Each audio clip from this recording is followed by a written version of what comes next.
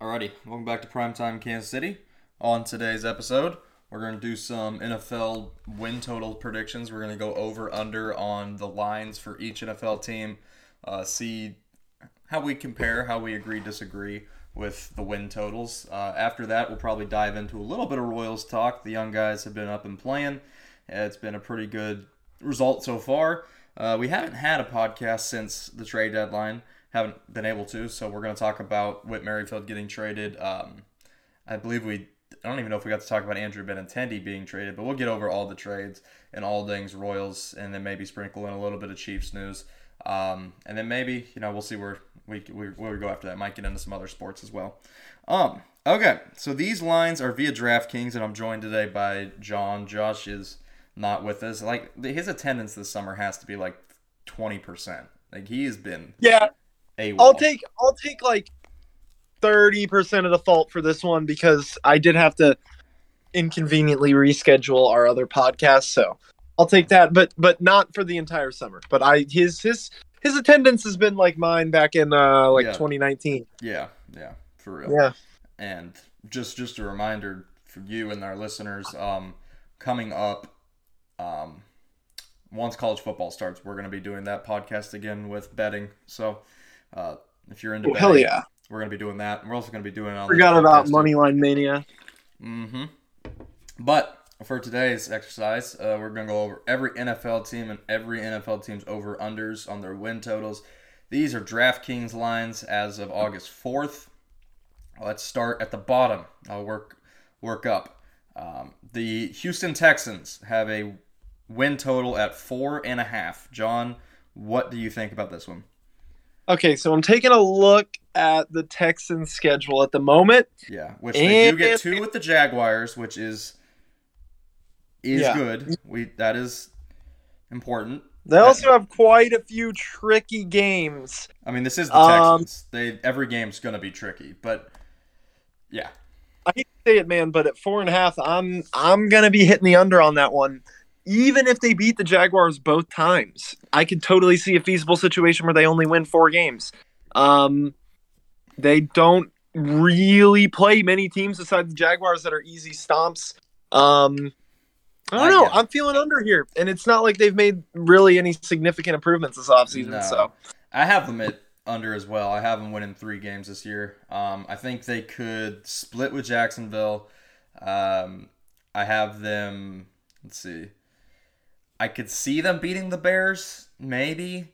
That's on the road. I'm not so confident in that. I could see them beating the Giants, but that one's on the road as well. So it's really, I feel like, going to be pretty They've got a shot against the Commanders. Yeah, it'll be interesting. I think 4.5. Look, last year, Davis Mills, I'm not sure he's going to play that well again. Maybe I'll be wrong, but I think they honestly got worse than they were a year ago. So I'm going to go under on the Texans. I think 4.5's a little high. Let's go to Atlanta. The Falcons have a win total at 5. I am hitting the under on this hard. I don't think I've got this team at 2-15. Yeah, especially it's just going to be weird, a Falcons team without Matt Ryan. Like, what the hell is that? Yeah. They struggled. I'll be honest. I'll cut my head. I don't even know who's going to play quarterback for them. Mariota. He's their starter. Mariota. Okay, yeah. Under all day. I forgot about that. And that Desmond Ridder. They drafted him later. They did pick Ridder. So, they picked that one wide receiver that's pretty good. Drake London, yeah. And they have Kyle Pitts. London. But defensively, they're not very good. They're not exactly in it. Offensively, they have a few weapons now, but they're still now at quarterback pretty bad. Plus, you look at the schedule, they face New Orleans twice, Tampa twice, the Rams, the Browns, the 49ers, the Bengals, the Chargers, Baltimore, the Cardinals. I don't see many wins in there. I think they beat the Bears at home, maybe. I could see that. And then really anything else is kind of up in the air. In Washington, they've got a shot. Yeah. But yeah. I think under is the way to go. I think that's just a little lofty for a team with so many question marks. That might end up being one of my favorite ones, honestly, because I look at the schedule. There's no way this team wins 5 games. No chance. I mean, Yeah, that you definitely never seems know, high. but I cannot see them winning 5 games. So we've hit under on the first two. The next team is the Jets at 5.5. This one's a little interesting. Jets have made some improvements. Schedule is a little brutal. They start the season Ravens at Browns, Bengals at Steelers, Dolphins at Packers, at Broncos, Patriots, and Buffalo. That's kind of a gauntlet, especially for the Jets. Yeah, I like the and I Jets, but I don't know. and I think they're comfortably the worst team in their division, right? Um, Yeah. They should be. I think Yeah. I'm gonna hit under again. I think so. Mm-hmm. I don't know. I want to believe in the Jets because me and you, we have to stick up for our boy Yeah, Zach Wilson. right. And they did have a good draft, but this seems like a slightly large ask. Yeah, I don't want to fall in love with unders here, but Yeah. I'm feeling under. I don't like, especially Mekhi Becton not being out for the season now. I don't like that. I don't think. I hate having a young quarterback with a defensive head coach. I don't like that. I don't think it's good for those guys. I don't think it's good for Zach Wilson. I don't think it's going to be good for Justin Fields. I wish that these teams would do what, the Jaguars did and bring in a guy like Doug Peterson. Bring in an offensive guy to help your rookie or your second-year quarterback, or Kyle Shanahan with Trey Lance. I don't like the fact that this is going to be a defensive head coach with Zach Wilson. I'm going to also go under. I'll piggyback off you again. I like the Jets, bro, but the schedule, I don't see 6 wins on that schedule. I really don't. Yeah, and I mean, of course, it takes the time for Tom Brady to leave, but I always just like that division was a cakewalk for like 15 straight years. And Brady left, and everybody else kind of got good. Like the Bills and the Dolphins are no joke this year. Everybody's pretty respectable, yeah. Yeah, so that's annoying as hell. But yeah, I'm taking under yet again. Here's another one. The Seahawks are at 5.5 as well. They have either Drew Lock or Geno starting this year. I think the toughest thing for them is the division. They might not win a game in the NFC West this year. When you talk about San Francisco, Seattle, or Arizona, and the Rams, they're not going to be favored. In any of those 6 games, they're not going to be favored in the division. And their AFC counterparts, I don't think they'll be favored in any games as well. They've got to face Denver, they've got to face the Chiefs, they've got to face the Raiders, and they've got to face the Chargers. That should be 0-4 right there. They've got to play we already know they're going to play the 49ers. They got to go to New Orleans. Don't see them winning that. They do get a game with the Giants at home. I could see them winning. They get a game with not the Falcons. They do get a game with the Falcons at home. So that's another one I could see them winning. But I hate to keep doing this, but I'm going to go under on Seattle at 5.5. I think they're a 3-win team. Yeah, I think I think they might be a 2-win team. They have a strong possibility to have the first pick next year. Yeah, and they kind of got rid of like their entire skeleton, right? I mean, they lost Bobby Wagner. Yeah. I guess they still have DK, but that's Yeah, they still have not some really pieces on offense, but they really have a pretty they have Jamal Adams on defense, but they really don't have a great defense. And then offensively, the offensive line's pretty suspect. Chris Carson just retired because of injuries. You do have DK and Tyler Lockett, but you got Geno Smith and Drew Lock throwing them the football. So, to me, man, this team is pretty bad. This is one of the worst teams in the league. Yeah, I agree. And, I mean, this is 4 straight unders that we've agreed on, but I'm taking it as well because I just don't see it. Okay, so now we're going to get a little more interesting, I think. The Panthers at 6.5. This is interesting because I think a lot of this is what type of Baker Mayfield do we get? Does this team take an improvement in year 3 of Matt Rule? Does that do we start to see the rebuild start to take shape? The last 3 seasons, they've won 5 games each season, so they've been around this number. What do you think? Yeah, so maybe just because I've gone too many unders, but I'll give them the benefit of the doubt and go over. Yeah. They don't have Joe Brady anymore, correct? Nope, they fired him in the middle of last season. Yeah. So I was a bit of a dick of him for a little bit, but it Right, turned out 'cause- he might be shit. Yeah. And I'll give them the look here because honestly, I think maybe it's possible, as crazy as it sounds, that Baker's a tiny bit better than people give him credit for. Right. So yeah, and they get to play the Browns with Jacoby Brissett. That's an important That's a big consideration. one. That's a big deal. And Yeah. they play him week 1. They play the Giants week 2. That could be a 2-0 start. But then again, this is the same team that started 3-0 last year. They started 3-0 and finished 5-12.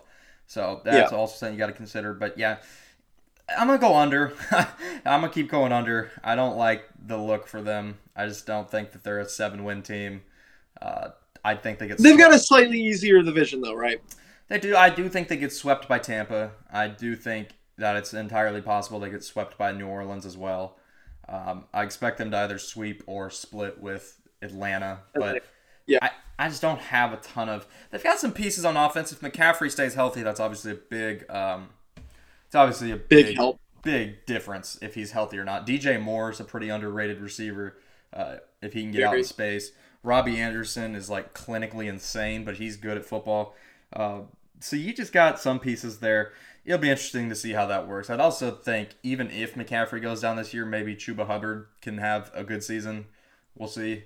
But yeah, I'm going to go under. Think they're more 5-win team-ish again, but we'll see. I mean, if we get good Baker Mayfield, that's probably a 9 or 10-win team potentially, considering how weak the NFC is. I think they're right there at 6 or 7, though. I think they'll improve, but who knows by how much. Was this the team last year? No, it was the Giants last year. I think the Panthers were the year before that we argued about. I think you and Josh argued. I think Josh was like really high on them, and you thought they were terrible. Yeah. Here's one that, God, maybe I'm just going off of history, but I am hitting the under so hard is Jacksonville at 6.5. I like Doug Peterson as a coach. I thought they got that hire right. At least it's a safe hire. And I do think that Trevor Lawrence gets better, but you lost DJ Chark. Your number one wide receiver is Laviska Shenault and Christian Kirk. Defensively, you're starting to put together a little bit of a core, but nowhere near a good enough defense to win you games. To me, this is way too 6.5 is way too high. Yeah. I think 6.5 relies on them whipping the Texans. And even then, it's still kind of hard. Like, it's I mean, you're in the AFC. It's a tough. I definitely feel the under here, and I think there's something to be said too for the fact that Jacksonville is kind of a team that, as another team, you look at them and say, okay, if we lose to them, this is ridiculous. Like, this is. When you see Jacksonville on the schedule, I know some would argue that it's like a game that you could sleep on, but I also think it's very much a game that you're like, okay, like, this is an amazing opportunity to just, like, right the ship, And yeah, I just don't see enough improvements. I mean, obviously Urban Meyer was terrible. They get Travis Etienne back. But I just... But in the process, you don't have James Robinson. He tore his Achilles in December of last year. It's just like... Yeah. It's interesting. And plus... What I'm really interested in, and this is not to say Travis Etienne is not going to be impactful, but Travis Etienne was picked by Urban Meyer to play. Like, Urban Meyer and that staff had a certain play. They had a certain outlook for Travis Etienne, not to be a running back, to be like a receiver type guy. I'll be curious to see how Doug Peterson views Travis Etienne. See if he kind of looks at him the same way as like a gadget Randall Cobb type guy, or if he looks at him more as a running back. I think he's definitely a talented player, but I do think you're onto something. Like, part of me feels like he was picked a little high with that connection to Lawrence. And he was an Achilles tear too, correct? So you never know how people that one. Here's another one. The next one, the Lions at 6.5. Oh God, this one is interesting. This one is very interesting. I kind of like the over. I do too. I think it's not even unrealistic to say they sweep the Bears. I think that's very possible this year. They get Philly at home, the Commanders at home, the Seahawks at home. They can get 6 with that. They play the Giants. They get the Jaguars at home. They go to the Jets. They go to the Panthers. Really, Yeah, I like the over. This is the first time all episode I've liked an over, but I think Detroit over 6.5 actually makes a lot of sense. Yeah, I like this as well. And this Detroit team last year, like, had so many close losses. Right. And I feel like a lot of times you can see that turnaround. I think Dan Campbell's done a pretty good job.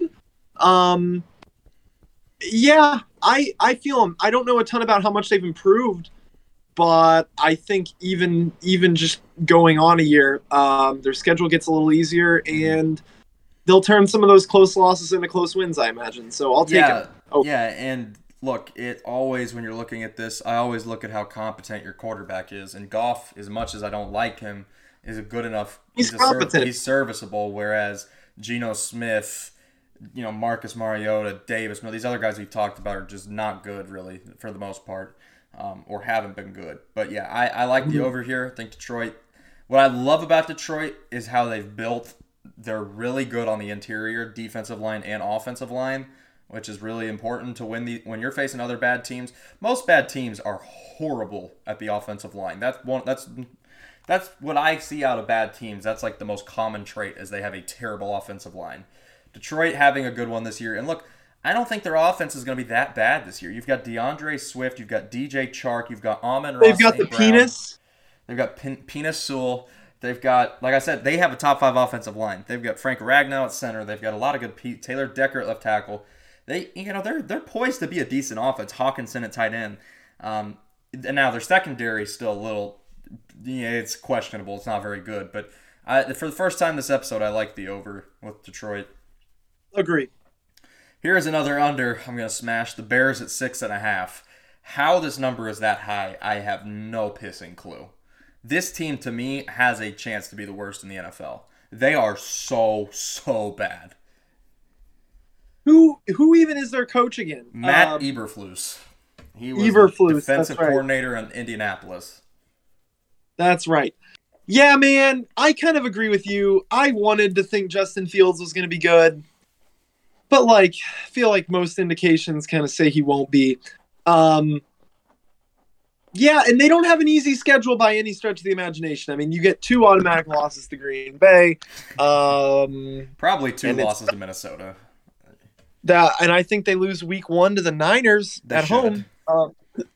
So they're going to get spanked by New England, spanked by Dallas, probably spanked by the Dolphins. They get a couple of free wins, I think, with the Texans and.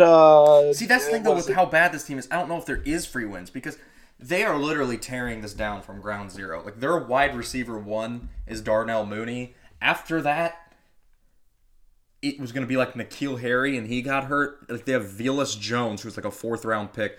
They have the worst receiver room in the league. And when you have that with a young quarterback who really has struggled, yikes. And their offensive line's not good.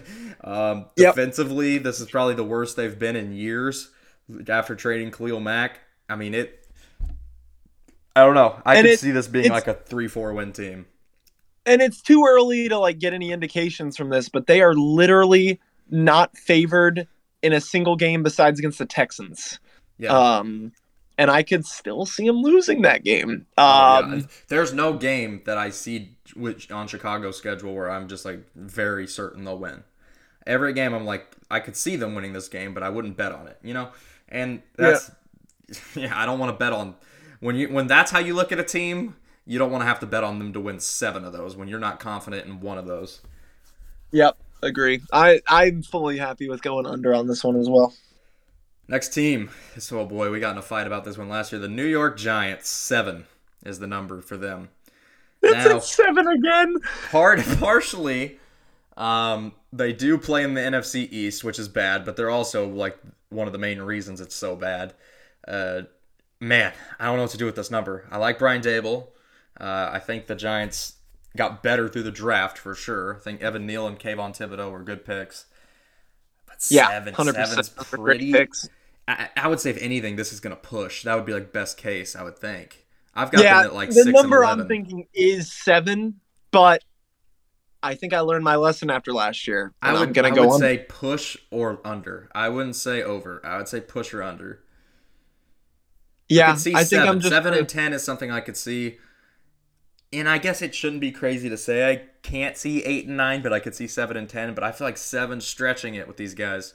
At the end of the day, your And quarterback Daniel Jones is Daniel still their Jones. quarterback. Yeah, that's what I was saying. You do have Tyrod Taylor, but I mean Daniel Jones is your guy, and Saquon Barkley's health is always a question. And I don't really think it's even a question. Like I feel like it's a foregone conclusion that he's done. Just, His body is the body of a 50-year-old. I'm gonna say, I guess I'll say push. I think 7's the right number. Well, you can go one or the other because if it pushes, then you push. Like, you know. I go under, I guess. You go under? Yeah, I'd go under as well. I don't like and them only because I can just see 6 so much more reasonably than I can see 8. And I agree. Like, I think 7 is where they'll end up. They're not quite a playoff team, but I don't think they're going to stink. Yeah, they're not going to be as bad as they were. And they definitely have enough games that it's impossible for them to not get like 5. Right. Yeah. What they get last week, 4, and they were dreadful. So they should be able to do that. This next one I like a lot. Pittsburgh Steelers 7. I like the over a lot on that. Yeah. I don't see them having a losing record. And if they do, I would see it closer to 8 than 7. They were, I mean, their record last year was, how many games they won last year? 8 or 9? I think they were 9, 7, and 1. Yeah. Big Ben was like pretty hard to watch. Yeah. I am inclined to agree with you on this one, and I know that's saying that their quarterback options are Mitchell Trubisky and Kenny Pickett, which, you know, who knows how much better. Rudolph. Oh, and Mason Rudolph, whatever. Wouldn't it be insane if they went with him? He's had a good camp, they said, but yeah, it would be pretty insane. Oh, God. Yeah, I don't know. Insane. I'll give him the over. I think Mike Tomlin deserves that kind of respect. Well, Pittsburgh defensively is going to still be a huge problem. They're still going to be terrorizing. And look, they get to play Cleveland before Watson plays. That's probably a win. They get to play the Jets. They get to play... I mean, they don't have like a easy schedule at all, but man, I just feel like with how good that defense is, and I know it's an offensive league now, but I feel like 8 and 9 or 9 and 8 is where I see them. I think 7's low for them. Yeah, and I feel like a lot of times a good defense is the type of thing that helps you beat bad teams. Yeah. And yeah, I think that they play quite a few of them. So well, they're in a division where it's a very gritty division. It's a very hard, especially by December. It's hard football. It's not flashy offense. It's a lot of games are won 16-13 in that division late, and that's exactly what they're poised to do. They are literally primed to win those types of games. So I think Pittsburgh will find a way to win enough games to pass 7. And I think they can maybe scrape a win off the... I don't know about that. Well, we'll see. I like them there, though. I agree. I'll say I don't think they get swept by both Cincinnati and Baltimore. I don't think they get swept by both.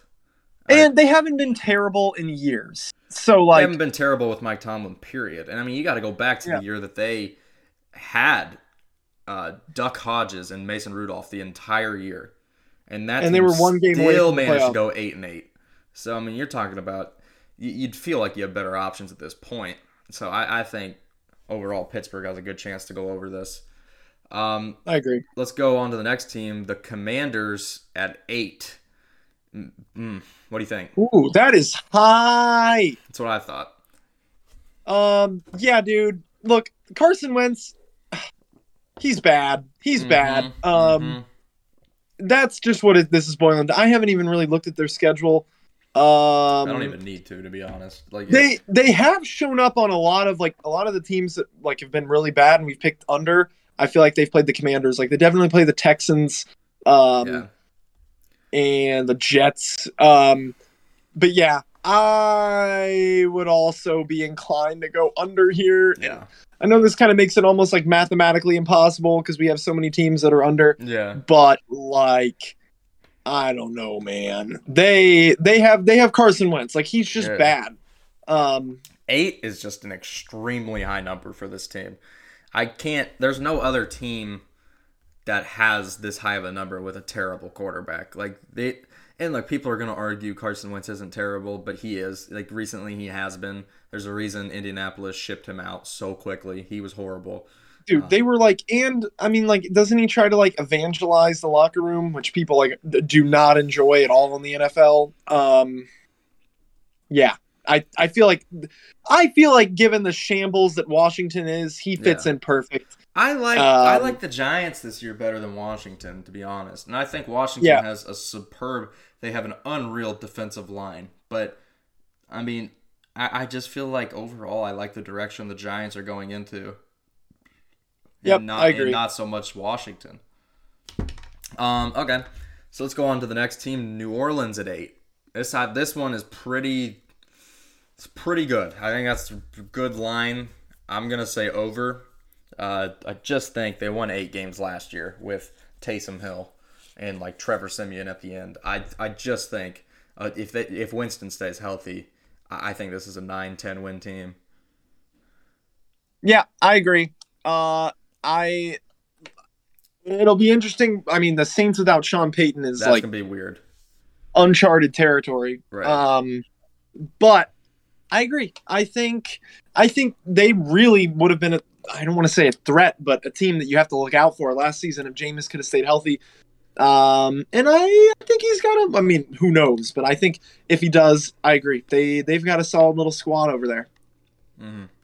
Next team, the Raiders at 8.5. And I like the over again here. I think 8.5 is a little low. I know the division is really tough, but the Raiders offense, man, you're talking about Hunter Renfrow, Devontae Adams, Josh Jacobs, Darren Waller. I mean, geez, they are stacked offensively. I feel like this is a 10-win football team. Yeah, I agree. It's definitely difficult because like there have to be losses in the AFC West. Right. But I think they'll make do with what they have outside of it. Everyone gets to play the Seahawks in the AFC West. That's important to note. Yeah, right. Yeah, I think that can put them over the line. And we'll see, man. I'm less high on Denver than a lot of people too, so I think that kind of influences this as well. Okay, next team, same number, 8.5, the Arizona Cardinals, and I like them over as well. I think considering how weak the NFC is, they should be comfortably over this number. Plus, Kyler Murray watching film, you never know. Yeah, now that it's in his contract. Although they took it out of the contract, didn't they? They made him take it out, but really? They took it out? Yeah, they ended up taking it out, but yeah, that's lame. Yeah, it is kind of lame, but oh well. Yeah, watch some damn film, man. You're the quarterback. I still like them to be over 8.5. I don't really care that DeAndre Hopkins is suspended for 6 games. I still think over is the better bet here. Yeah, and they haven't been bad really the whole time they've had Kyler. I think they won 11 last year. They went 11-6. I think they. Yeah, they had like a flaming hot start and a terrible finish. Right, which is Cliff Kingsbury special, but yeah. I don't know. I feel like 10, 11 wins is fair to expect from them again. I don't think Kyler's going to get any worse, so I don't see why they would regress that hard. Yep, I agree. I like it. New England at 8.5. This one's odd. Yeah, I'm gonna take the over. Belichick. I mean, I feel like he can outduel someone in more than half of the games. Man. It's hard because I feel like they kind of overperformed last season and they only won like 10. Yeah. But this is hard because I have them at 8. That's what I like them at. So by my number that I just have picked myself, this would be stretching it to take the over. But I mean, the Belichick point's right. How many rookie quarterbacks? I guess there's really no rookie quarterbacks this year other than Kenny Pickett. But young quarterbacks that Belichick gets to face this year is also something I want to look at because that's typically where he has just feasted. But I'm going to go under, man. I don't think they're good enough offensively. I like Mac Jones, but like they are the only team that still has not named an offensive coordinator or a defensive coordinator. And I just don't understand like what's going on there. So I like Belichick a lot. I think he's going to have this team overperform, but I'm saying under at 8.5. All right, I respect it. I don't think we've really even disagreed very much, so that's good. We don't need to be sucking each other off this whole podcast. Next team, Miami Dolphins at 9. Over. I'm feeling them for 10. This is another push for me. I had them at 9. I'll go over though. I think you're right. I could see them winning 10, 11 games. That's not out of the imagination. If they could split with Buffalo, then I feel like they could win. And I feel like for improving for the present, they definitely won the offseason, right? They get Armstead, they got Hill. Yeah, I mean, they got a lot better. Yeah, they did. And how many did they win last year? Like 8? They won 9 last year. Okay, I can feel them for 10. I'll take them. Yeah, it's just the tough thing with rookie head coaches. You don't know what to pick. But that is facts. I do like him. I don't think Tua's that great, but even then, like this, there's too much talent on this team. I feel like I don't care how 100%. I don't care 100%. how average he ends up being. I feel like they'll be fine. The Tennessee Titans at 9. Ooh. Again, I think they're not messing around with these numbers. They're pretty accurate. I felt like the lower numbers they were a little optimistic on for those bad teams, but these middle of the pack / better teams, I feel like they've had these numbers pretty accurate. Yeah. The issue I take with the Titans is I think they're so dependent on Derrick Henry's health. I might even be keen to argue that Ryan Tannehill getting injured could be like some help to them, because then they get to see what Willis is all about. But yeah, part of me has a hard time taking them under just because like they haven't been below that recently. But also I think they very much overperformed like how good they actually were last season. Because I mean, I know everyone lost to the Bengals in the playoffs, but they really didn't. The Bengals didn't play a great game against them. No, They still lost. So yeah, I will take. Hell with it. I'll take under. Why not? Fall off season for the Titans. Yeah, I'm gonna take an over on the Titans. AFC South is horrible. The Texans and Jaguars should be 4 wins off the bat for them. If they lose any of those games, it's a huge mistake because yeah, I mean they're way good. They're way too good to lose to those teams. I mean Derrick Henry is a lot of what they do, but as long as he doesn't get hurt, I feel like that's fine. I feel like Derrick Henry is. I mean, if you have to depend on him, you have to depend on him. That's fine. I like the Titans to win 10 probably. I think that's a route where they go. I think defensively they've gotten a little better. Offensively, though, it will be interesting offensively to see what happens now with no A.J. Brown. I didn't love trading him, to be honest. I wish if I were them, I would have paid him because he got the same number that DK and Debo got, and I would have been fine paying him that. So it'll be interesting to see if Treylon Burks can do anything in that offense to make up for that. Yep. That was a bold move. Didn't they only get like a first rounder for him too? They got the first rounder and took Treylon Burks with it. So, I mean, you basically a replaced bold move. Yeah. But yeah, you just don't know. I mean, how much Tannehill's even going to utilize these guys in the first place? Because, no offense, man, I am not a Ryan Tannehill believer whatsoever. Yeah, that playoff game didn't bode well for him. No, it did not at all. All right, next team, we've got the Minnesota Vikings at 9.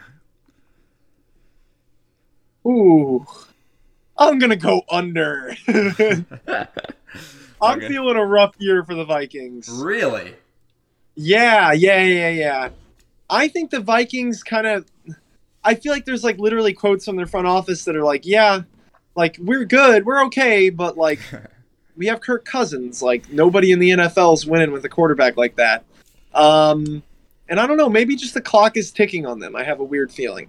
I've gone under like 10,000 times, but yeah, this will be the first like real disagreement. I think I like the Vikings a lot this year. I think the hire of Kevin O'Connell is actually a good one. I like finally having an offensive coach in Minnesota. Dalvin, Thielen, Jefferson. I mean, Kirk had a really good year last year, actually. He did. Because of how bad they were defensively, don't realize that. If it wasn't for Kirk Cousins, that would have been like a 4-win football team. He actually was like carrying the shit out of them. So I don't know, and I just feel like defensively they've been so bad the last few years. If they can just be any what better, I like over here. I really do. I think this is a 10-11 win football team. I think they should beat up on Detroit. I think they should beat up on Chicago.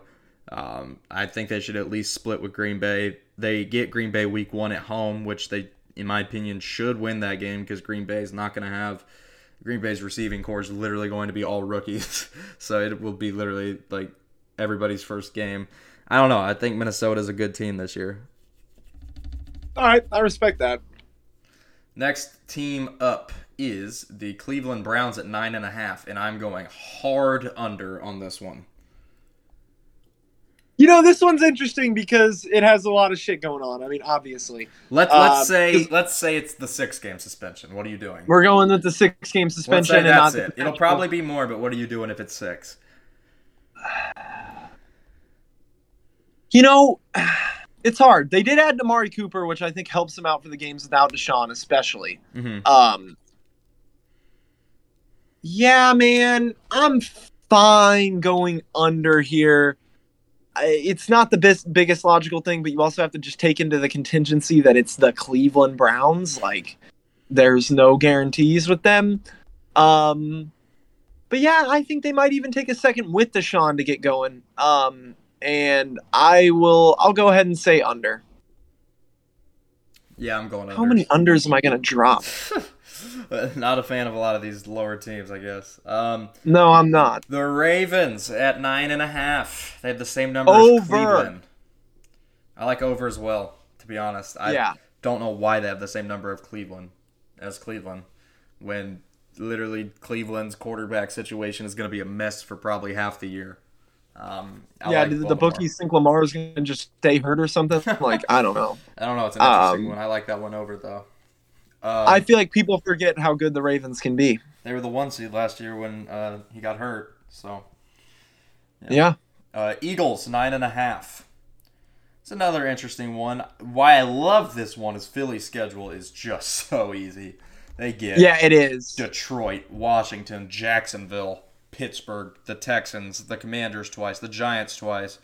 Like, it is a lot of a cakewalk for them. The Bears. Like, I actually think over 9.5 is like almost a lock for Philadelphia this year.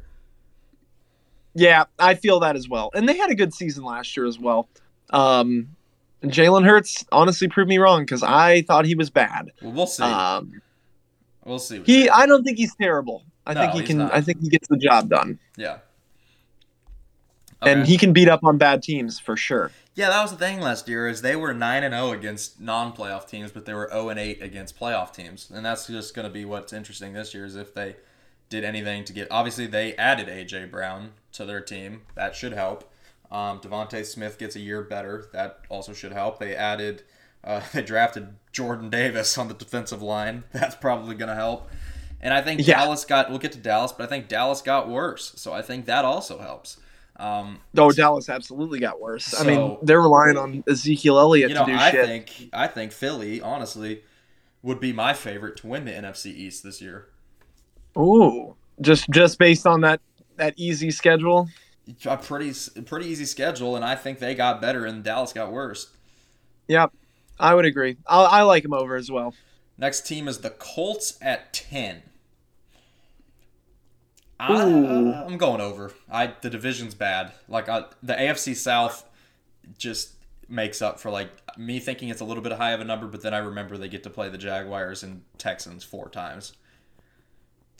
Yeah, that is facts. What was the number again? Sorry. 10. Yeah, that's just a little bit tricky. But I guess on the basis of me going under 10 million times, I'm going to go over. Yeah, I thought Matt Ryan wasn't great last year, but the Colts were still fine, like a fine team with Carson Wentz, and he was bad. Yeah. So I think they improved at the very least. Yeah, I agree. The Los Angeles Chargers are at 10 as well, and I like them over as well.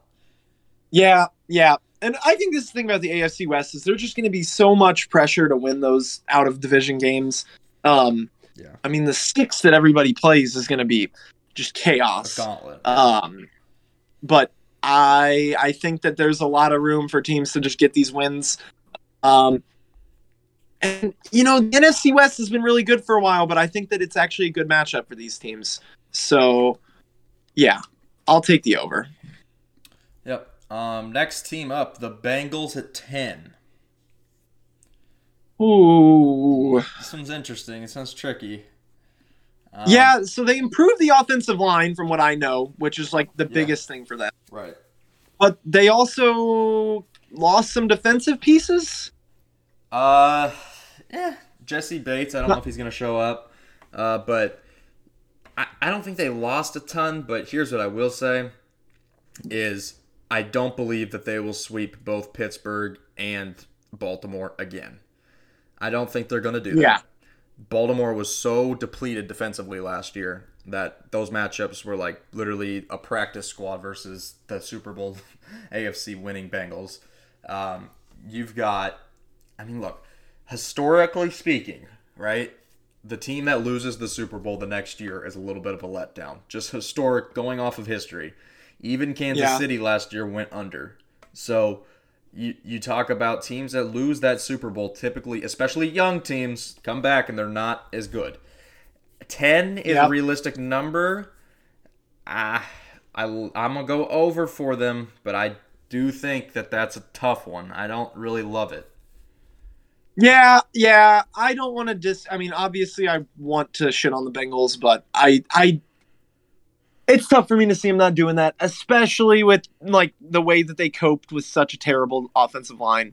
They did, I'll say, get lucky against the Chiefs last year.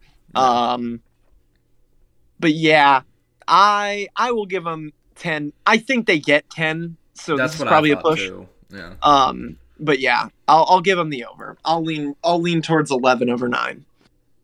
Okay, next team, another 10. Denver, 10 wins. Under. You think under? Last place in the AFC West. Yeah. Wow. Okay. A lot of people like Denver. Dude, I think Russell Wilson is like overrated as shit. Russell Wilson, for like a large period of career, people would bitch that like he doesn't have an offensive line and that he gets sacked too much, and that if he had like a better line, he'd be good. Yeah. And then the Seahawks beefed that shit up last year, and he got sacked more than he ever got sacked. I think he very much dictates like the things that happen, and I don't know, man. I don't think that he quite has enough support for them to deal with his mistake proneness. I also think they're going to lose twice to Kansas City, which makes this a little more difficult. So I'm going to take under, but I also think 10 is the number for them. I'm more of an over. I like them at 11 wins is my thing for them. I just think them getting to play, I think they're a good team, and them getting to play a last place schedule will help. That's true. I mean, you think about it, they weren't that bad last year, but they did finish last in the AFC West. They get to, host the Texans. That's a free win almost. They get to host the Jets. They get to play the Jaguars. It's just kind of, they get to play Carolina. Those are games that I just don't see them losing. So, it's tough. I don't think they're going to win the AFC West, but I do think 10 is I think they can get over. I just see them taking hits in the division. That's kind of where, but I do agree. They have I had them, just from my thing, I have them splitting with everybody. I have them going 3-3. Yeah, that's fair. I mean, I think everybody can split with everybody. Yeah, everyone could lose to anybody in that division. It's not that big of a the margins are not that big in that division. But I do like them a little over 10.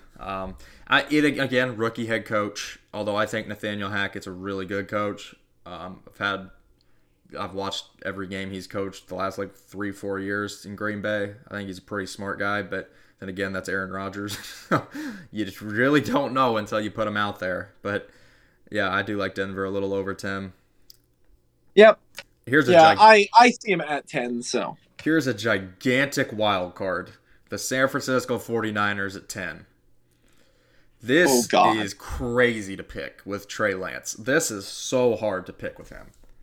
On one hand, I do really like him. I think from everything you hear, he's really smart.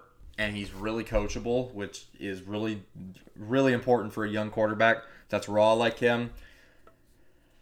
But, like, if they're struggling, if he's not playing well, how quick do they pull the plug and go back to Jimmy? That's another thing that's in the back of my mind. I don't know. This is a tough number for me. Yeah, the thing that I wonder is, like, so Shanahan is, like, obviously notorious for having a really nice running scheme. Right. Does that improve significantly with a running quarterback? That's the question I always have. My brain would say yeah, because Jimmy G, like, let's be honest, really isn't. Mobile. He's basically just a non-mistake making quarterback. Yeah, this is another one of those where I kind of see them at 10, but I can also see them like at 8. I can see them at 12. I've got them at 11 personally. Yeah, but that's me. I think I project Trey Lance will be good. That's my projection. Is that I think with Shanahan's offense, with Debo, with that running game, with Kittle, that he'll flourish. Even if it takes a few weeks, it takes half the season even for him to get going. I do think he'll flourish this year.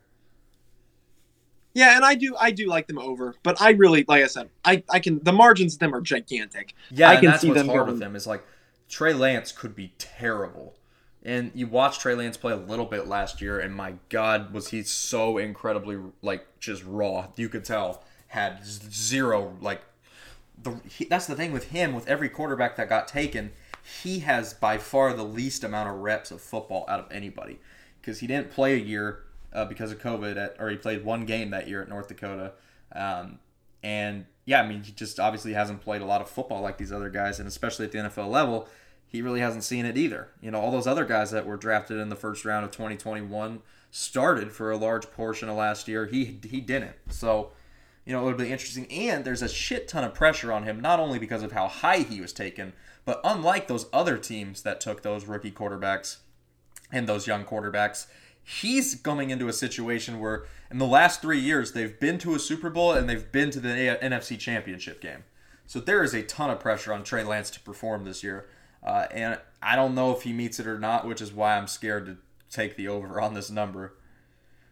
Yeah, and they have $30 million sitting on the bench behind him. I mean, that's got to be scary. Yeah.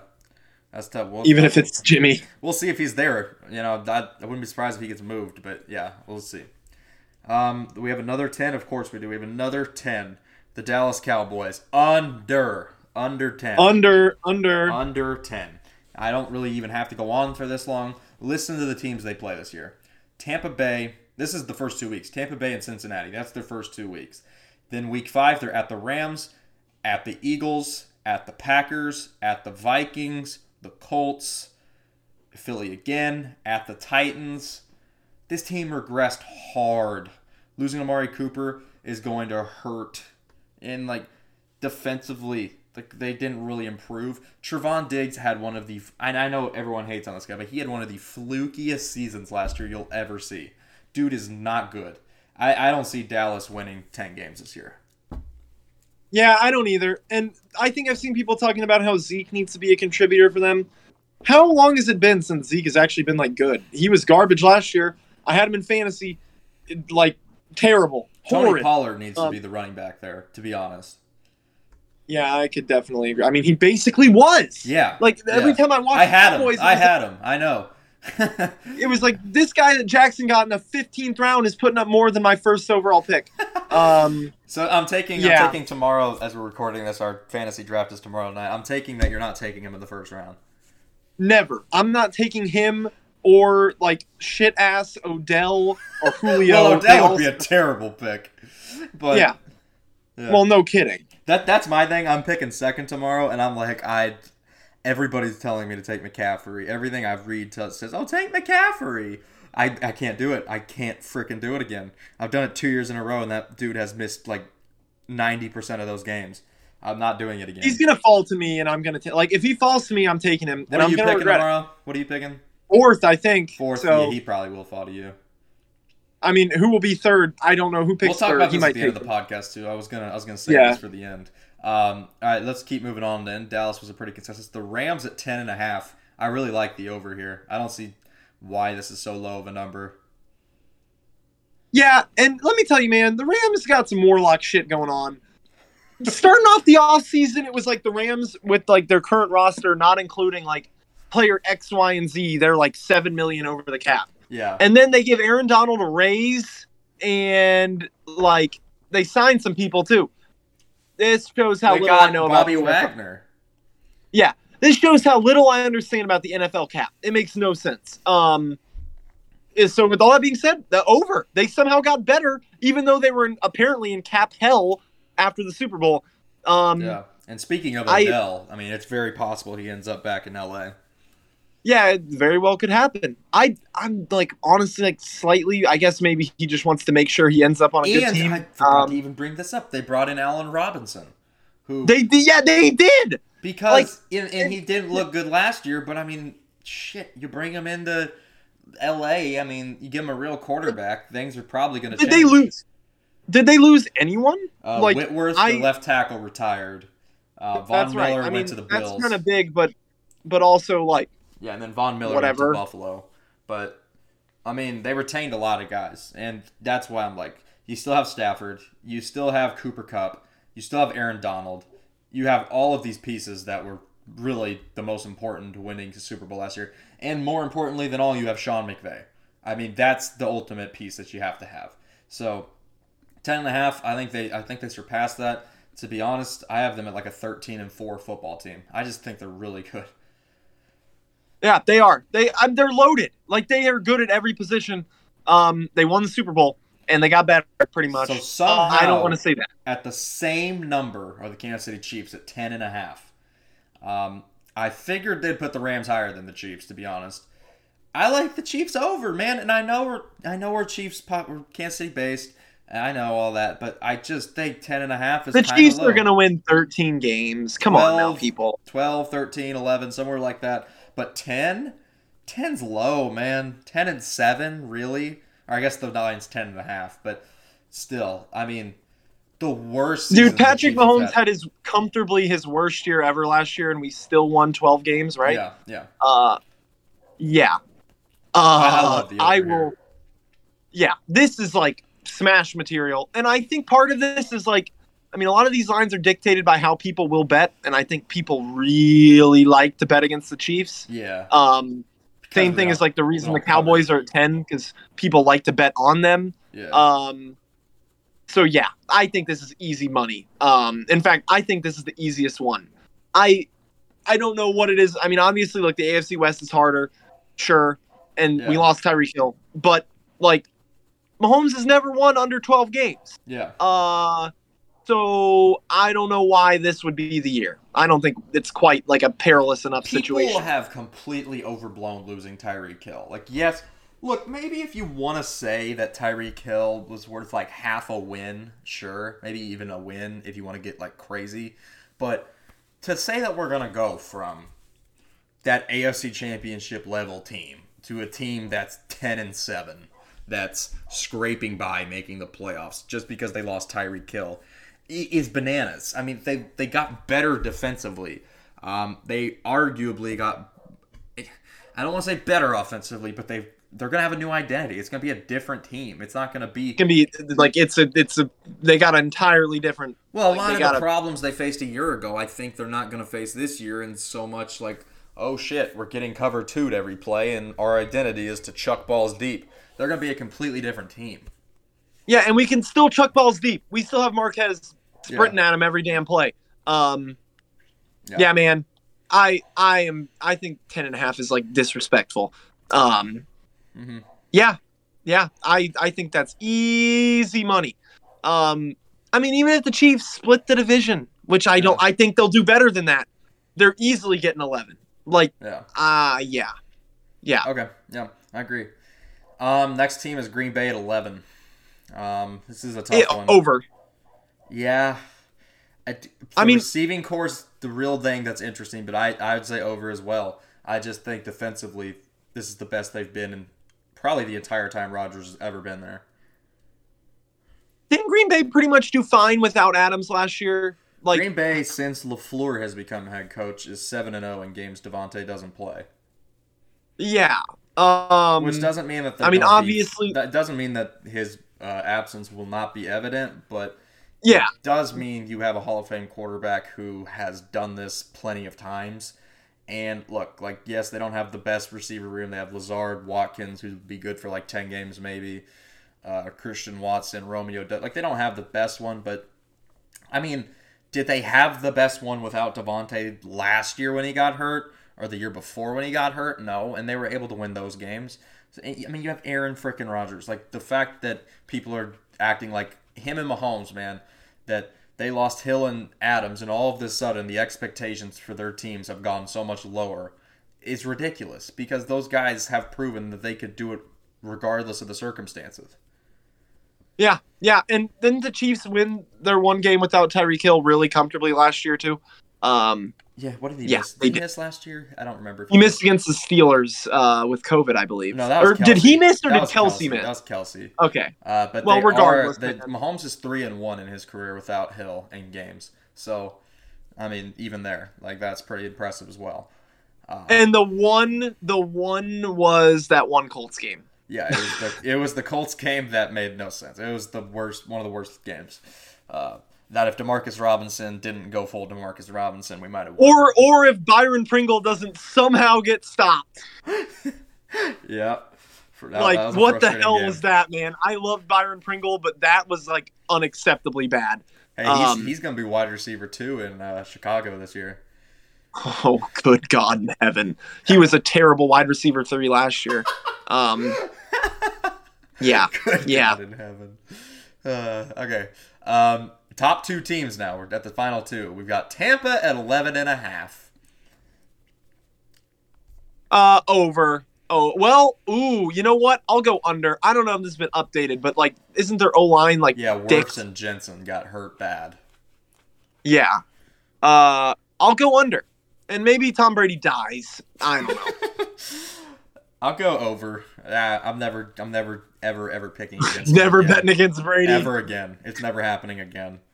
And then final team, basically everybody's Super Bowl favorite in Vegas, Buffalo, is also at 11.5. Over. I'd like to believe so. Yeah. They're tough. Now, their first 6 are going to determine if this is over or under, because they face the Rams on opening night, the Titans week 2. They come to Kansas City. They have to play Baltimore, so that's 4 of your first 6. Bills Rams opening night. That is sexy. Yeah, in LA. Yeah, that's gonna be. I've said I go one of these teams finishing or starting 0-1 just does not feel right, but yeah. Yeah, no. So I like over 11. This is what has been with these numbers. This is what has been bet on. So the Colts jumped from 9.5 to 10 wins this summer. I don't know why. The Jaguars bounced from 6 to 6.5 this summer. The Ravens went from 9.5 to 10.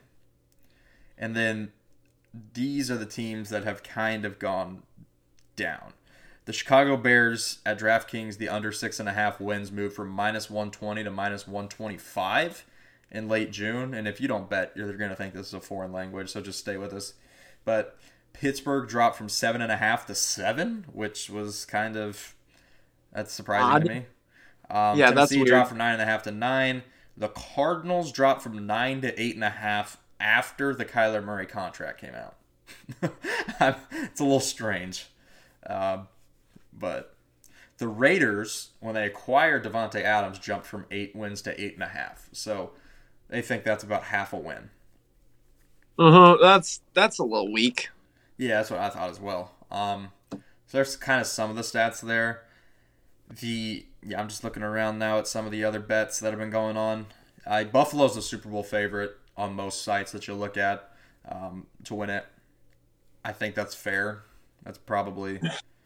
I will say this. I think there's 0 chance Cincinnati makes it back. I don't think there's a chance in hell they do. I don't think the Titans do as good this year. We've been talking about it, but... You say it, but I think there's a complete possibility that Joe Burrow was born with the same horseshoe up his ass that Tom Brady has. Was he, though? See, I would have believed that, but then they lost the Super Bowl, and I was kind of like, Brady definitely would have lucked his way into winning that game. I mean, maybe. I was nervous about the same shit. Time. But I was like, once he beat Kansas City the second time, I was like, okay, this guy is the new guy with the magic horseshoe stuck up his ass. But then the Super Bowl loss was kind of like very underwhelming. So I don't know. True. Maybe not. Okay, well that's a lot of NFL talk. That's about an hour's worth of predictions as we're getting closer to the NFL season. Let's just do a little Chiefs talk here now, since we are a Kansas City podcast. Who's a guy or who are a couple of guys that you're looking forward to seeing in preseason? Maybe someone that we drafted, maybe somebody that's been on the team. Who are some of the guys that you're keeping an eye on these three preseason games? Yeah, I think the biggest thing for me is the secondary. Trent McDuffie, and then the name of the guy we drafted in the 3rd round and the guy we drafted in the 7th round, I literally can never remember him. Leo Chanel's the linebacker we took in the 3rd round. Okay, who's the 4th round? Joshua Who's the DB Williams we took? is who we took. Joshua Williams, and then the 7th round DB we took. I don't remember the 7th DB. I remember the all 7th I know is that supposedly they've looked pretty good. DB's kind of been an interesting position at camp. DeAndre Baker got cut yesterday. Yeah. Which honestly, like, probably about time. Yeah. The real thing that's concerned me is apparently Lonnie Johnson has been with not the first team, not the second team, but the 3rd team. Yeah. And that was a guy I was kind of hoping could contribute a little bit, but looks like that's not going to happen. Yeah. Another person, big time, Isaiah Pacheco. I hear so much about him. Literally, like, built like Kareem Hunt, and apparently he's like has a 40, like a 1/10 of a second quicker 40. And he can block. So I've heard apparently he's going to be the kick returner too. I've heard he's been running with the first team a lot in practice. Yeah, he has. He was when we went. I thought he was Ronald Jones like the whole time, but it was him. Yeah. I'm excited. Also, I would say Ronald Jones isn't a lock to make the roster. Oh, dude, I was reading he might be the first cut, which is frustrating as like the world's biggest Clyde Edwards-Helaire hater. I'd rather they're not cutting that Clyde. You have to come to terms with that.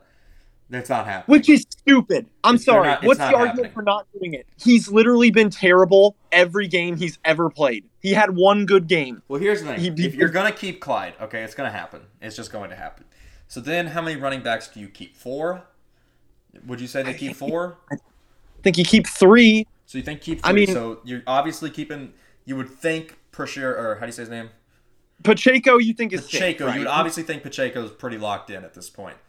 So and then leave it down to McKinnon, Ronald Jones, and Derek Gore.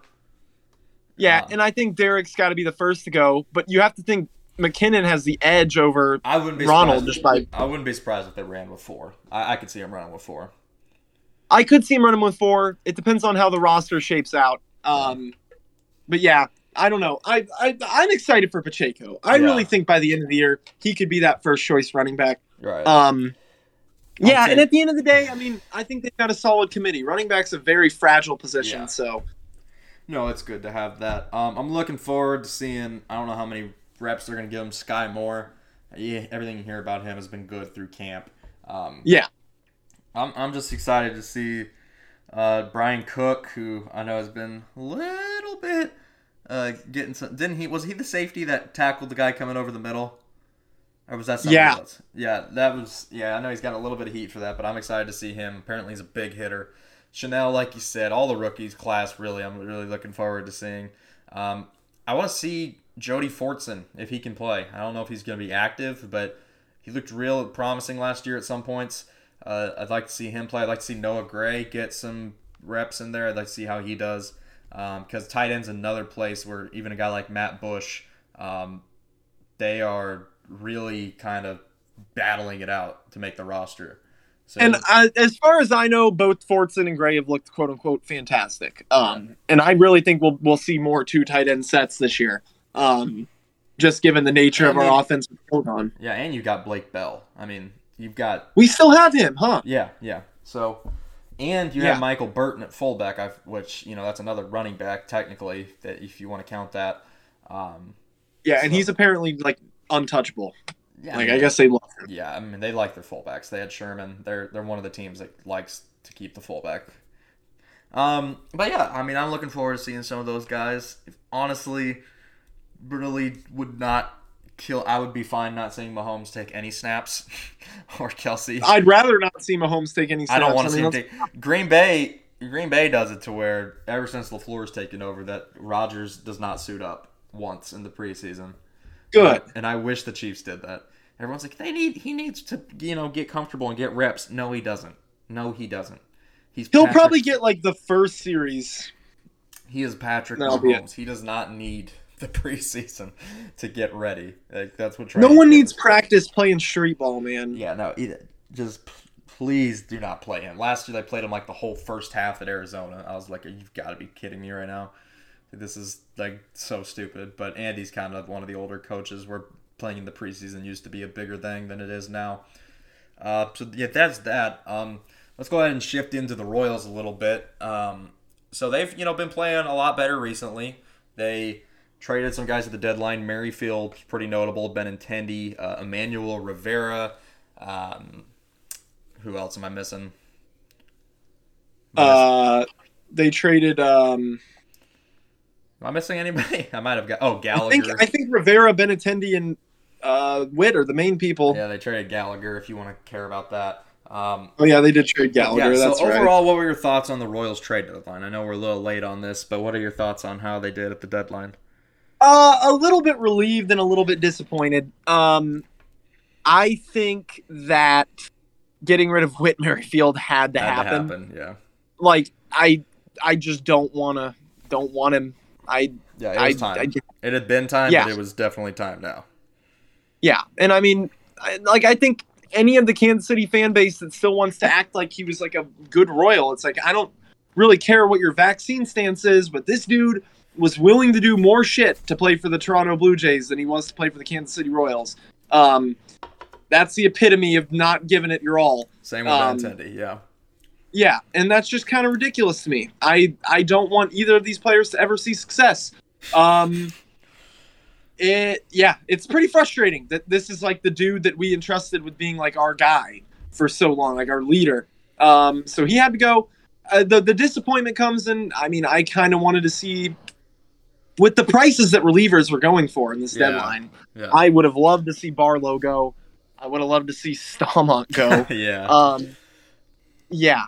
I honestly, I don't know if there was anyone looking for him, but I would have been totally fine with swapping Hunter Dozier for a bag of peanuts. Yeah. Because I'm just like, he's not needed in the lineup anymore. Yeah, it's just like he's so bad at fielding, and I mean, he's not like fantastic at hitting, and just free up roster spots. Like, seeing these young guys is so great. I feel like you actually get a sense of like people that are going to be on our team the next time we might be good again. And no reason to just stick around with all of these guys. Now, obviously keeping Barlow isn't it's not like it's tragic. Oh yeah, also Michael A. Taylor, why? Yeah. Why not trade him? It's impossible to see him having a better year next year. It's impossible. Yeah, it is. It 100% is. He's at peak value. Yeah. But his walk-up song is a Lecrae song. So Dayton Moore was like, nah, we can't get rid of that. We need that around here. And same thing with Hunter Dozier. He's got whatever the hell that. Hunter, you know Hunter. Same with Luke Weaver, who they just traded for. The worst walk-up song I've ever heard. I'm sorry, it has nothing to do with. There's nothing to do with Christianity, but the Christian rock subgenre is makes my ears want to die. It's so terrible. What about Lecrae? What about his music? Dude, I mean, Lecrae annoys me because for 1 second I'm like, oh yeah, coming in hot, and then it's immediately just annoying. I don't know, man. I really just hate the Royals right now. Yeah. I agree. Taylor was one I would have moved. If you could have moved Dozier, nobody wanted him, though, let's be honest. Barlow, yeah, like you said, the price seemed to be high on relievers, and he had Control left, so I would have liked to seen him go too, but, then again, I guess. Yeah, and a reliever with Control, I literally wonder how much value a team would have wanted for that. Those playoff teams, the non-rich ones, I feel would have given shit up for that. That's what I was gonna say is that the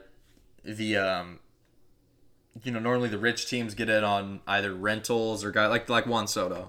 that deal. Like Yeah. nobody like the Athletics could have gone after him or the Royals. But a guy like this with 2+ years of control, really everybody could have been in the mix. Like a Tampa, whoever it is, anybody could have been in the mix for that because they wouldn't have had to pay him. And similar to Michael A. Taylor, like I could very well see him just not being as good after this year. Like, oh yeah, I think it's already kind of started. Like he's already been worse than he was the first half. Yeah, man. I don't know. I have very little belief in the direction. It was their best one they've had in a long time, though. Their deadline to get rid of Benintendi, to get rid of Merrifield, to get rid of Rivera. I guess that really doesn't matter, but he had no spot on the team. To get rid of Gallagher. No, and I'm like, that's the guy I'm fine with getting rid of. Like, we have so many infielders. And then I thought the return for Merrifield was actually pretty solid. Getting Castillo. Dude, the fact that anyone gave up anything for Merrifield is hilarious. Pretty solid, and then they got an infielder as well. Didn't hate that. I thought the Benintendi deal was a little underwhelming, but seeing for what other outfielders went for, other than Soto, but seeing what other outfielders kind of went for, it was pretty good, I guess. Yeah, my only argument for that is just like it seems like you could have forced the Yankees' hand a little bit more. Like no one has more pressure on them right now than them. Right. And what use do they have for their prospects? They can literally just get them back. Yeah. That's true. I don't know, man. That's true.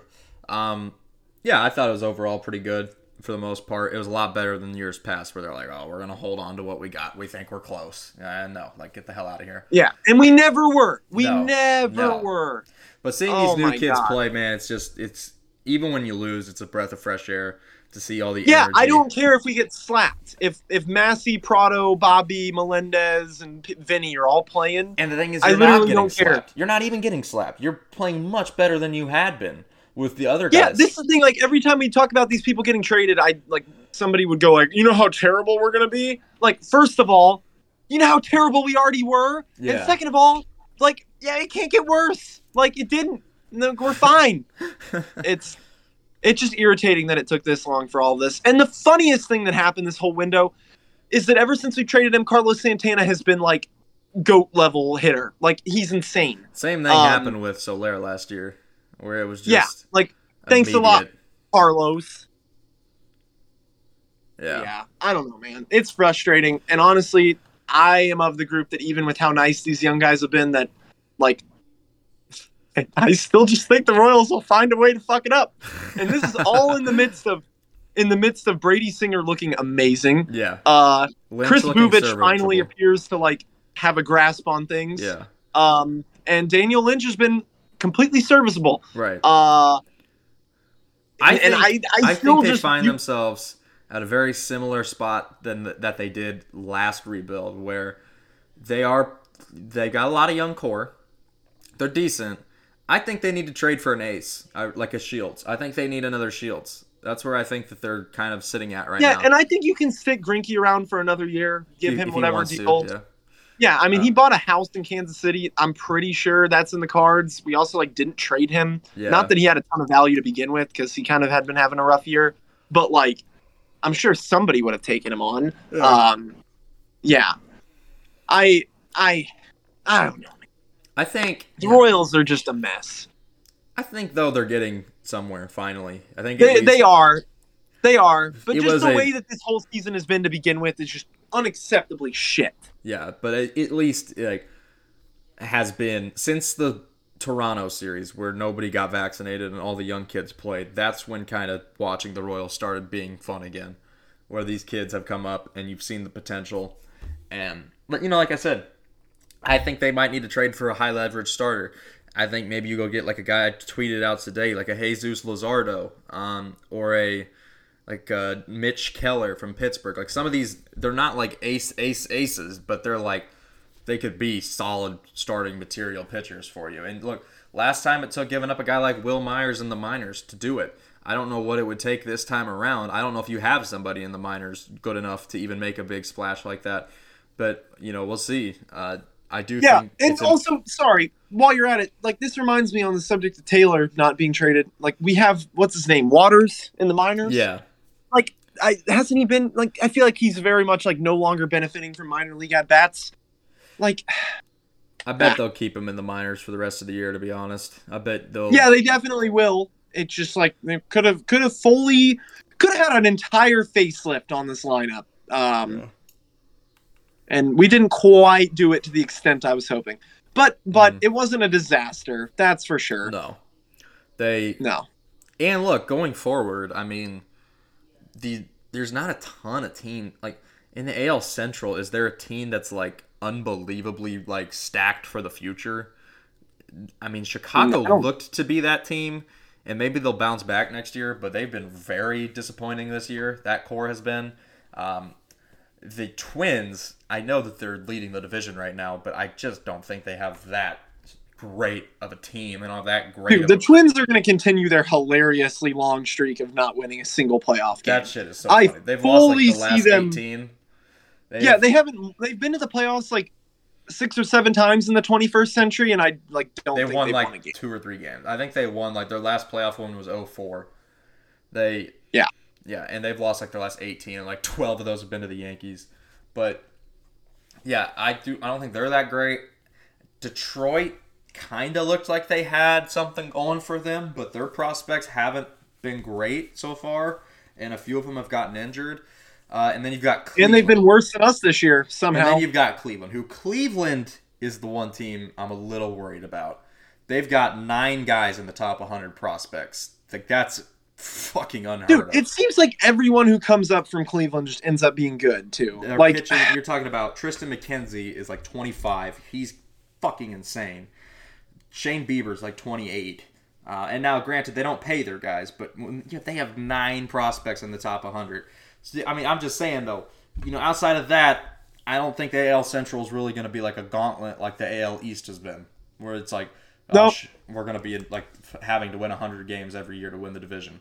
I think that once this core starts to not only just be here, but to get comfortable and they end up hitting some of their primes, and then we get some pitching for once, I mean, I could see 2024, 2025-ish, them being in contention to win the division.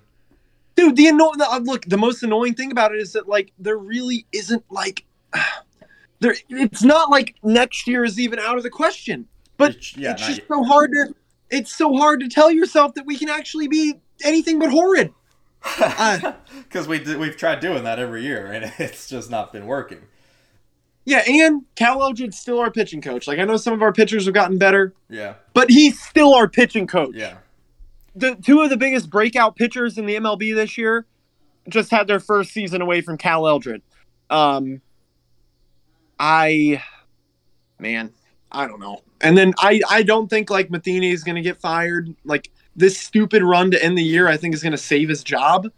Yeah, I don't know, man. I'm thoroughly annoyed with the Royals, and there's even like a date in June that we have like a better record than the Yankees since. Yeah. I don't care. Like we were supposed to be not horrific this year, and our season was done in May.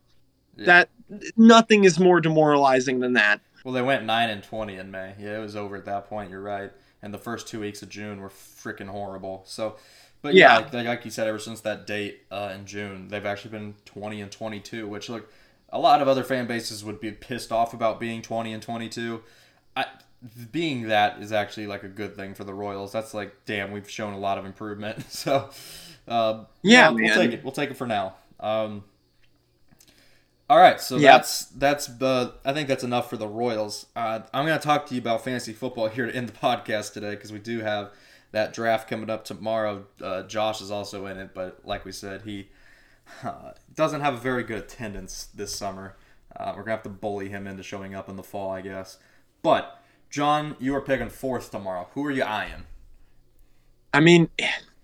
If he's there, I'm going to fall into picking McCaffrey because I haven't had a single running back that's anything but fucking horrible in the past 2 years I played fantasy. Do you want McCaffrey, though? Yeah, I'll take him. I know when he plays. Let's say that. Like, who would be your dream person to fall to 4? Okay, well, I can't get Jonathan Taylor. Yeah. And I can't get Cooper Kupp. So... I assume you could get Cooper Kupp. You think I can get Cooper Kupp? Well, Jonathan Taylor's going to go 1, I would assume. Yeah, and Cooper Kupp's probably going to go 2. Well, I'm 2. But and I don't really think I'm taking Kupp right now. I'm not guaranteeing that. I'm just saying I don't think I'm doing it. I think there's a possibility. I would be happy to get Derrick Henry, but that's what I was gonna say. I think there's a possibility 1, 2, and 3 goes Taylor, Henry, McCaffrey, and you could have any receiver at 4. Josh was like, for our listeners, I spun a wheel to figure out our draft order in our 14-team league, and I got the second pick just by random. And of course, he's like, "That's bullshit. Redo it. That's not fair." Like, bro, I don't want the second pick. Like, this sucks because I'm stuck with McCaffrey basically, and like I wanted the middle of the pack pick because I wanted to take a guy like Justin Jefferson and then dip back. Yeah, dude, no. Middle of the pack, literally, I think has an advantage because, like, if you pick 10th, basically, like, you basically have to choose, and then by the time you pick next, like, all of the good running backs are gone. Yeah. I don't know. I honestly should have just done what I said I was going to do all last year, and I was like, I'm fucking done with fantasy. This is bullshit. And then someone was like, "You playing next year?" And I'm like, "Yeah." Yeah, that someone was me. Yeah, but, I know. I'm really contemplating what to do. I like. I think I might just auto pick. No, Thomas auto picked and almost won the league last year. I really don't know what to do though. I'll tell you the way I'm leaning right now is Henry. I'm leaning Derrick Henry at 2, and that's kind of stupid because he's not a pass catching back, but I don't really care because he's their entire offense. But, like, here's the thing. I know if I take McCaffrey, he's going to get hurt again. But I know if I don't take him, he's going to have a career year and stay healthy. And there's just no way I can win. Yeah. I don't know what to do, dude. Last season just destroyed my confidence. You know how annoying it is when your fantasy team is, like, putrid garbage? It's tough. It sucks. It is demoralizing. I've never been, like, horrible at fantasy until now, and I was like, damn. This is bad. I'll tell you what, though. And who's a guy, though? I know we're in the same league, so this is kind of like we shouldn't be telling each other this. But who's a guy like that you kind of have your eye on later in the draft that you might want?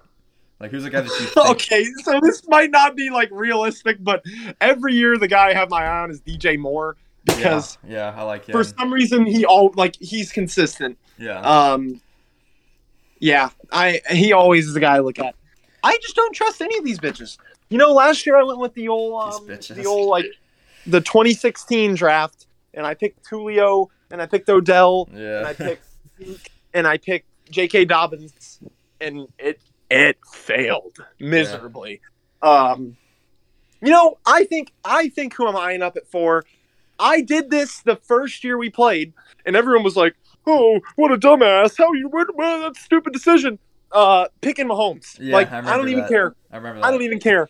I was gonna say it makes could take Kelsey at 4. Kelsey, I mean, look, he's the only tight end that you can count on, and now that Tyreek's gone, his role should only expand. Yeah, but he's getting up there. Up there. You never know. Who else? Like, that's the thing. Is Kelsey's going to be reached for because after that, there is no tight end you can trust. Like, Mark Andrews had a good year last year, but that's one good year. George Kittle, can't trust him to be good in the passing game. Kyle Pitts has a terrible quarterback. Like, you have no reliable tight ends. It used to be you had a few. You used to have your Zach Ertz, your Gronk, your Kelsey, year to year there'd be guys. Greg Olson's. You've got one that you can really count on right now. And that's another thing. I feel like, I'll tell you this, in our 14-team league tomorrow, I'm predicting Kelsey goes top 10. Yeah, we'll have to see. I don't dislike the spot I'm picking at. My just like confidence with fantasy is shot. Yeah, I understand that. It is a painful thing to have a bad fantasy football team. Because you got to just get shit talked in the group chat week in, week out. And you're like, how was I supposed to know that my first 3 running backs I chose would tear their ACL? Wouldn't even make it to the regular season. Yeah. Like, literally, Dobbins tore his ACL. Dobbins tore his Achilles. Didn't you have ETN, too? No, I was literally, and Etienne did, too. And I was like, oh, Gus Edwards is still available. Like, he's going to get a ton of carries now that Dobbins. and then, like, the next day, he was hurt. And that was in like an 8-team league, wasn't it? It wasn't even like... Yeah. I think we had 10. Yeah, like, 10. Can I even pull up my team from last year? Because No, but Yeah, I don't think he can, but yeah, I remember like 3 of your running backs got hurt early, and it was just hilarious. And you're like, no, I'm not doing fantasy anymore. It's not happening. I'm not doing it. Dude, I don't even remember who my running backs were. Oh, I remember. I signed the dude that. No, I didn't. I don't even know. I just remember being like, fuck this. And I probably will be again, but that's okay. It'll be a good I had time. Devin Singletary for a while, and he was poo-poo. Yeah. All right, well, let's go ahead and wrap this up. I don't have anything else unless you do. We're going to D4 to the week it and then get out of here. Yeah. Do you have one? Dude, I haven't really thought about this. I'll go first. Go My ahead. D4 of the week are the Brooklyn Nets. It's come out that this decision has come down to Kevin Durant said you either get rid of the GM and head coach Steve Nash or you get rid of me. And the owner came out and tweeted in support of Nash and the GM.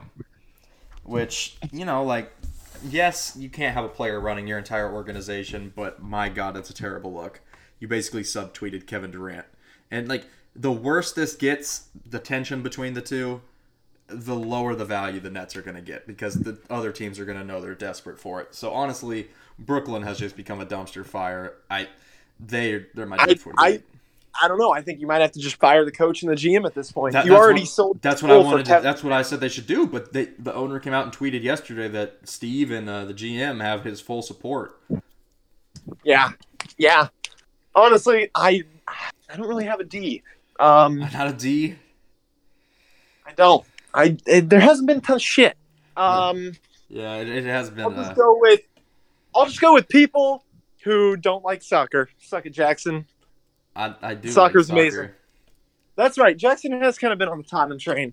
4-1 win on Saturday over Southampton. Big 4-1 win. And four unanswered goals. Yep. But if you want to hear more about that, you can go ahead and listen to Coys Across the Pond. You can listen to Coys Across the Pond. I don't want to give all the soccer talk away on here. Yeah, no, you don't have to give it away. There's going to be a new episode tomorrow. So absolutely, I don't want to spoil anything. Also, for our Mizzou guys, Brady Cook got named QB1. So. Oh, he has been named QB1. Yeah, just got named QB1 today by Drinkwitz. So. I like that. I thought he did good. I said it was a no-brainer. He's way better than Macon, and Sam Horn's nowhere near ready. So, yeah. People who were calling for Sam Horn, it's like, do you guys remember when Drew Lock was a true freshman? Brady Cook. Spoiler alert. He'll be fine. Was Horn.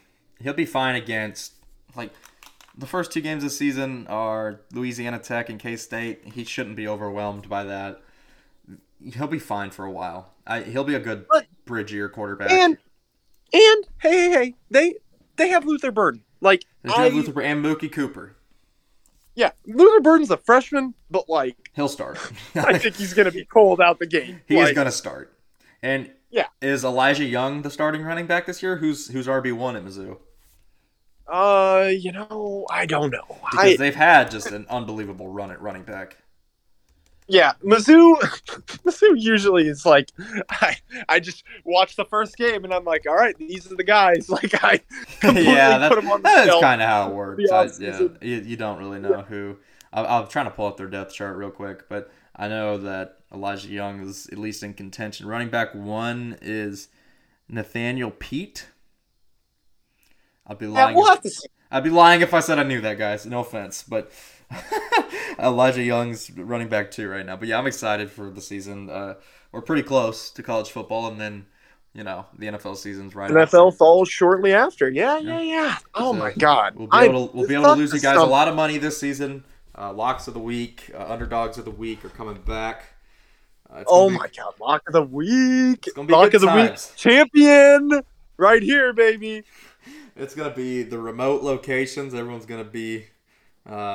hopefully Josh's bitch ass isn't complaining about being busy, because with how poorly he's showed up this summer, I'm not going to let him use those excuses. Yeah. Well, I'm going to win Lock of the Week again. My Lock of the Week record last year was, impressed myself. I don't remember what your record was last year, but I know it's pretty good. I picked against the Chiefs, a bunch at the start of the year. And that's because to start the season, bro, we were 10-point favorites every week. Yeah, and I picked against this like every week, and it worked like every week. Yeah. Like it was Until OP people as hell. finally caught on, but for a while it worked. It was like until Vegas finally caught on. It was like, okay, this defense is absolutely horrible. Dude, the easiest one was like it was like Bills. Like we were like -3 against the Bills. Yeah, I was like, somehow. okay, like this is not gonna happen. Do you remember that? You remember last year, John, on the Moneyline Mania podcast that it was the week after Texas A&M had beaten Bama, and they were coming to Mizzou, and they were 9-point favorites, and we were just looking at it, and we were like, what are we missing? Like, what do we not see here? And it ended up being an easy cover. We got 30-point more. They won by 21 points. It was not even close. Line ever. But that line, when we did that podcast, John, that line was at 9. By the time that game kicked off, it was at like 16.5. Yeah. And like I feel like the whole thing is like if you can be impartial about it, the way to make the most money is like bet on your team because like you actually know. Yes, you like, know how bad. And not bet on them. Like you got to bet against them too. Like you got to bet against them when they're not going to cover. And like if I was able to do that with Tottenham, I would have made so much money because there's been so many times where it's like I'm not going to bet against them, but also they're not going to lose by 3 goals to Chelsea. Last year was a Thursday night game, and Green Bay was going to undefeated Arizona. And it was like a 3.5-point line on a Thursday night. And then the day before, or 2 days before, Devontae got tested positive with COVID and was going to miss the game. And they moved the line from 3.5 to 6.5. And I made that the lock of the week that week. I put some money down on that, plus 6.5. Green Bay ended up winning outright. And it was just like, when you know your own team, betting on your own team can kill you, but it's also like you know them better than anybody. Yeah, like you have to be smart with it. Like really, the one thing I'm disappointed with is like we should have known we were going to lose Super Bowl 55. Like that, I don't think there's ever been a more obvious game that it's like, yeah, we're going to lose. Didn't I pick Tampa to beat Kansas City in that Super Bowl? I think you did. Yeah. Hindsight's 2020, but like when Andrew Wiley playing left tackle or no Mike Remmers or whatever, I don't even remember. Yeah, that wasn't gonna happen. That was not tough luck, but yeah, shit happens. Shit does happen, but you know what? There's always next year. I hate that saying whenever my team loses, but that is a true statement. There is always next year. Yeah, when your team loses, like if anyone says that to me, it's like I'm gonna kick your fucking ass. Like, what's even the point of watching this? Like, I hate when they say it though. They're like, "There's always a next year," and literally, like, yes, there is a next season, but you don't understand shit about the sport. You're like, well, there's always next year. Yeah, and next year our salary cap is like -30. Like, you don't understand. There is next year, but it's not good next year. It's just like a pain in the ass. I've been dreading next year all year. Yeah. No, there's nothing worse than, and we've probably said this on the podcast like 7 times this summer, but when Green Bay lost to Tampa and Josh said Jackson mad, just those 2 words. Didn't even put together a full sentence. Those were just the 2 words he sent. Josh, I hope you're listening to this. I know you're not. I actually thought about strangling you at that point. I thought about coming over to your house and strangling you. With all due respect, like I saw that and I was like, ooh, that's a low blow from Joshua. Come on, man.